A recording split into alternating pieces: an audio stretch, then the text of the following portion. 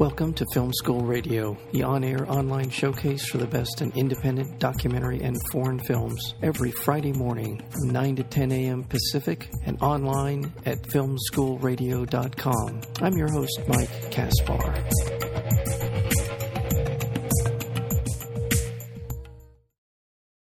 In 1992, teenage VHS bootlegger Sandy Tan and her fellow film geeks, Jasmine Ning and Sophie Siddiqui, shot Singapore's first road movie with their enigmatic American mentor, George. It's called Shirkers. Sandy wrote the script and played the lead S, a 16-year-old assassin collecting and then eliminating her own tribe. After shooting a wrap, George absconded with the footage. Years later, 16mm Kodak film canisters show up at Sandy's home, now a novelist in Los Angeles on a personal and singular odyssey across two continents in search of George, the vanishing footprints, and her own. And that is the premise behind this wonderful documentary called Shirkers. And we are fortunate to have with us today the director of Shirkers, and that's Sandy Tan. Sandy, welcome to Film School. Hi. Hi. Film School. How are you today? I am fine. I had just, I've been on the whirlwind promotional tour for this film and, been in London, LA, New York, LA, and then Singapore for 3 days, and then I'm here, just after all of that. So wow. I am barely awake, but very happy to be talking to you. Thank you, and I know from my own experience that I just saw you a few days ago in Los Angeles, so I can imagine that it's been a whirlwind for you. I do want to touch on your time in Singapore.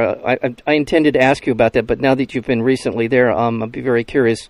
Let's get into this film, this wonderful film, this kind of happy, I don't know if accident is the right word. I don't know exactly how to frame what happened to the film and what happened to you and what happened to your... I think it's life. You think it's life. Okay, yeah. Okay, well, then let's go with that, life. And tell me a little bit about let's go back to 1992. You're growing up in Singapore. You have these friends. You're starting to do things, including your fanzine. Let's sort of begin there and sort of work into how Shirkers came into being.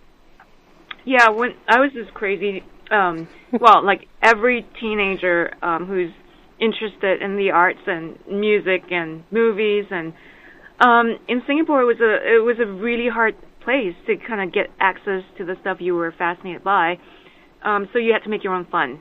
I had a fanzine called The Exploding Cat that I made my public-facing self was a straight-A student in a very boring school, and and then my inside-facing self was a teenage punk. I made this zine, The Exploding Cat, in the spirit of the Dadaists of the 1920s.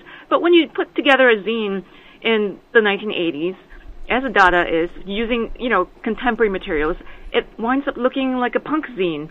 And this was The Exploding Cat, and it became a cult thing around the world. There's the Listings Bible. This is pre-internet, by the way. I have to remind you, students who are much too young to remember what this was like. And in fact, this zine probably predates them even being alive.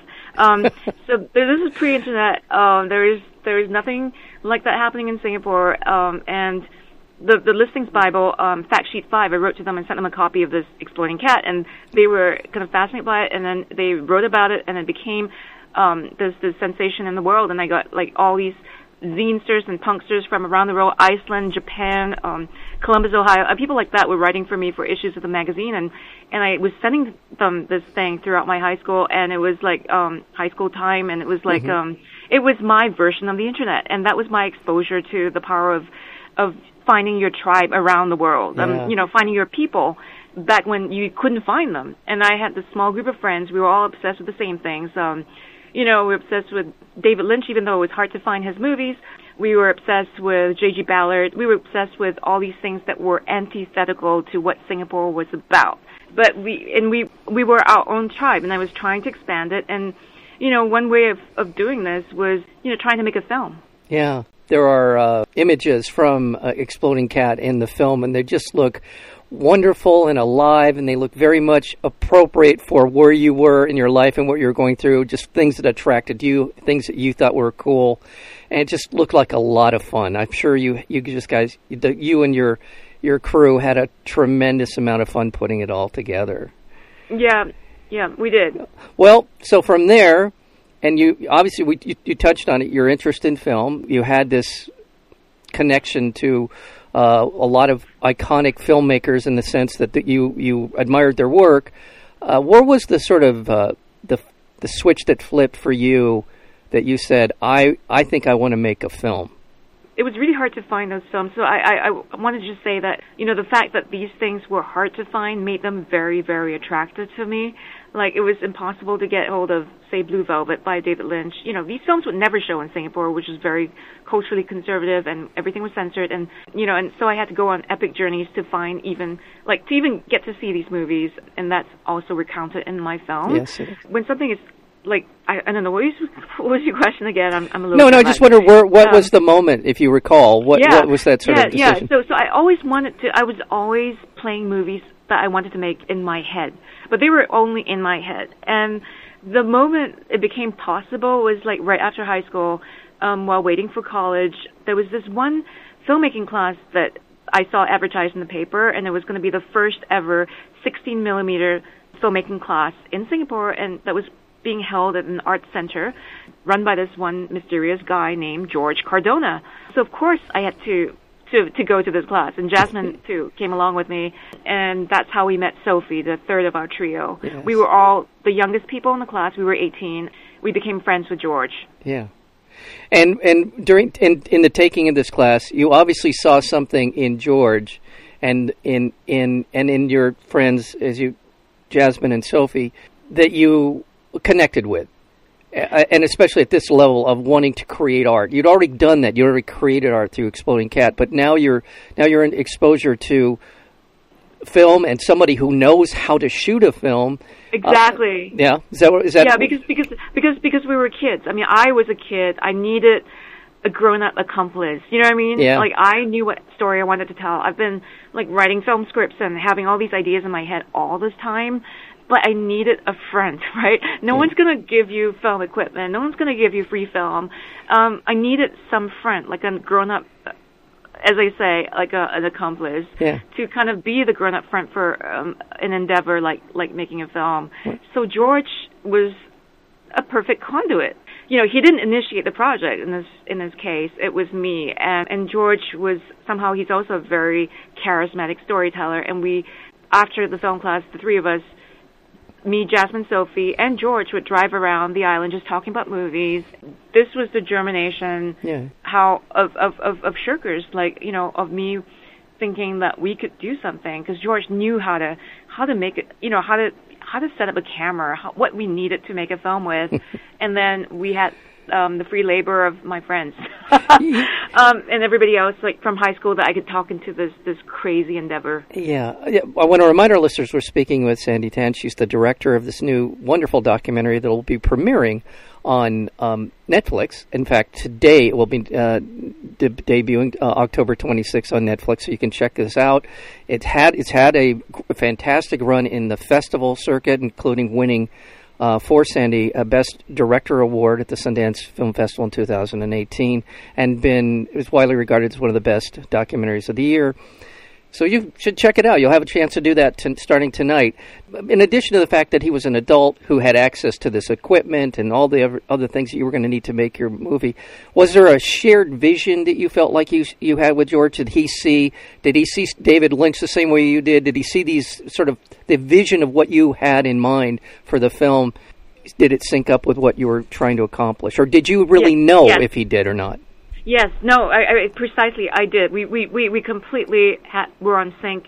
We're in sync, and the fact is, in the context of Singapore in 1992, all the grown-ups around us were all just completely not George. I mean, they were anti-George. They were people all he wanted to do was obey the rules, make money, and yell at their kids to get good grades. Right? This was the world we lived in, and this is why George stood out for me. There was a man a grown-up who kind of believed in my crazy ideas, didn't think I was childish or insane, or and it was he was a grown up who actually saw me, in the way that one wanted to be seen, as a creative talent and somebody who, was gonna make things. And he believed in me, and he believed in my friends, or so we thought, and so we went on this whole journey together. That was the context. Yeah, it's funny. Watching the film and hearing you talk from that night at the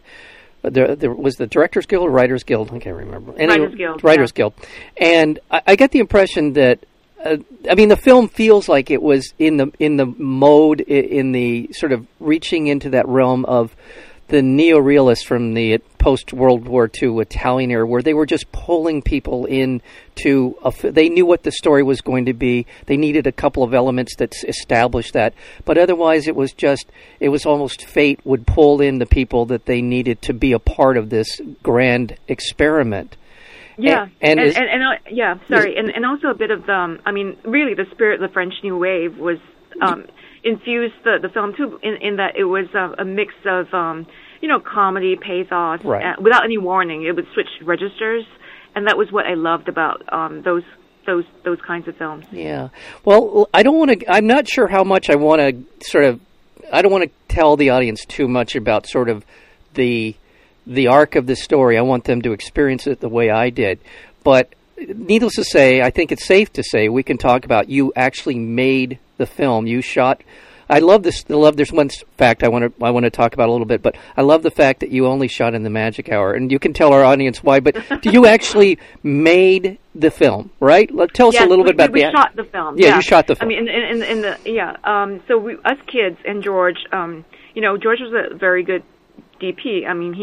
He had a very good eye, and he was obsessed with the great DP Nestor Almendros, who shot Days of Heaven, my favorite, and a bunch of the French. That's my favorite cinematography in the entire history of cinema is Days of Heaven. So and there was a lot of golden sunlight, magic hour shooting over there. Right. So in Singapore, which is on the equator, the light is incredibly flat and ugly. Almost every daylight hour, okay, except for the magic hour when, day shifts to night.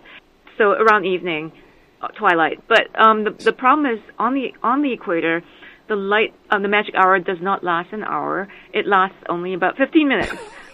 So we shot, we waited the entire day for our exterior shots. We waited almost the entire day for magic hour to shoot our exterior shots. So that's why we shot this film over 2.5 months.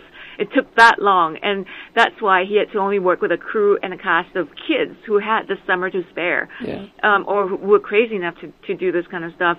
So it took us an enormous amount of time to be on location, which is we shot at 100 locations, traveling by bus and on foot, and George had one car. So it was like a bunch of crazy kids doing this crazy stuff in unfinished highways, on railway tracks, with no supervision, dangerous quarries. We were shooting like maniacs. Yes. Well, this is one of the things about Shirkers that comes through, and the way you're describing it as well as in the film, is that this is sort of naive exuberance of youth, and I love just in watching and I don't want people to think we're going to see. You're not going to see Shirkers the film. You're seeing Shirkers the documentary about the film. And so we see enough clips in it that it has this kind of very quirky. It has all the elements that you would expect in a film by people by young people, young women who have not made a movie before, but have resources and have this beautiful sort of idea of what they want. And the way you went about it, this is so much about the story behind Shirkers, is how you went about getting all of this footage and how you shot it, and all of the biggest dog in Singapore, and all of the things that you were able to pull together. It's just a magical story, and it really is. I think our greatest resource was youth. Yes. And I think your students listening to this, they should remember not to squander it. Yeah, I sometimes I'm concerned that because I'm around students a lot, that they're very serious about their careers and where they're going. And of course, it's understandable. It's a very tough job market, and with all the loans that they have to deal with, I get all of that. But I sometimes feel that they're being robbed of their youth in the process, of this sort of willing to make tragic errors in some ways, or make mistakes along the way, because that's what life is, right? Yeah, and take risks, because you know, you need to have experience, because otherwise, once you're 40 or 50, and you will get there. I mean, life happens to you. Time moves ahead, and you will be 40 someday. You do not want to be a 40-year-old thinking that you had not lived or had not done something. So I think when you're young, you just got to go for it, and take risks. Well, let's talk. I'm going to leave it to your good counsel here as to how far down the road I want to talk about sort of specifics. But I'm going to talk about George, and that at some point, do we want to talk about what happened to the raw footage of Shirkers? I think that's an important part of telling the story. But you tell me how much you feel comfortable discussing. No, I mean, just whatever you want to talk about. Well, you shoot the film, you go through the whole process. You've pulled in all these amazing people into the film. You're telling the story of S and the assassination and all that kind of stuff that's going on, the intrigue of it, kind of a Bond-esque sort of thing going on. And then George has the canisters of 16 millimeter films, and he tell us what happened. He vanishes. With after this elaborate thing that we shot for 2.5 months, with 100 extras and 100 locations, a gargantuan undertaking for kids in Singapore, working for free for a summer, and like my dream really of it was a collection of my favorite places and faces, and I thought this was going to be a catalog of everything that meant something to me, and that would eventually be in a form that can be shared with the rest of the world, of showing this kind of magical place. And in this crazy form. Yeah. And when this is taken away from me, it was a black hole. Yeah. It just left a black hole in our lives. So this is what happened. Well, and then it's also kind of a time capsule of Singapore. It's a lot of emotional investment, as you're describing. There's just so much about it, and I know we don't have a whole lot of time, so I want to kind of cut to some of the elements of you. Then somewhere in the we know later on what happened. What shows up at your door unexpectedly? Was that even a good way to put it? Yeah. So on September 11th. 2011, the 10th anniversary of a significant date, I received an email from a name in the past, and this person says, I have something you may be interested in getting back. Maybe it's closure or something.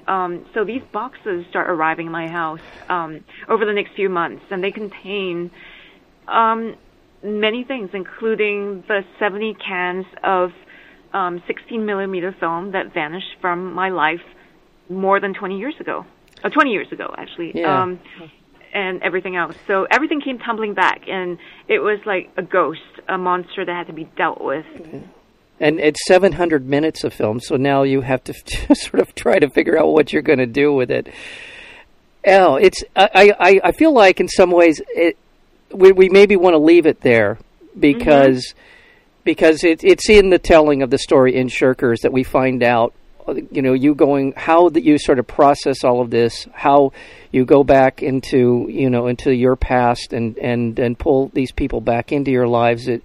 It's quite a journey, Sandy. Yeah. It's really a beautiful journey, imaginative, and like so many other films documentary films I've been in love with for years.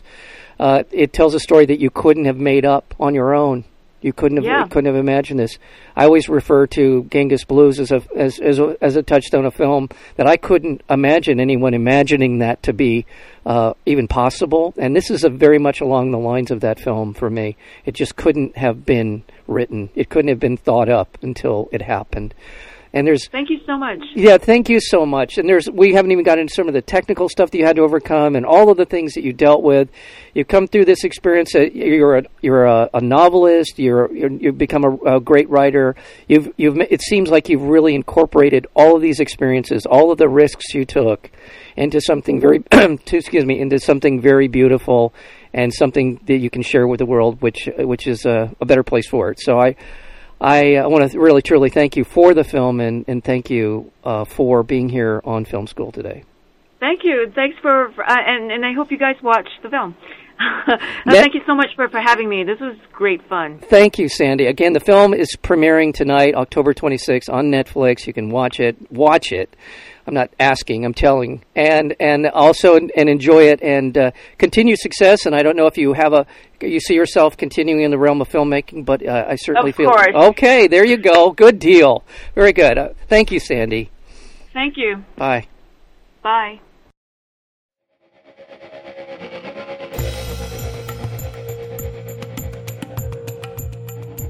You've been listening to Film School Radio, the on-air online showcase for the best in independent documentary and foreign films. You can find out more about the program at filmschoolradio.com. I'm your host, Mike Kaspar.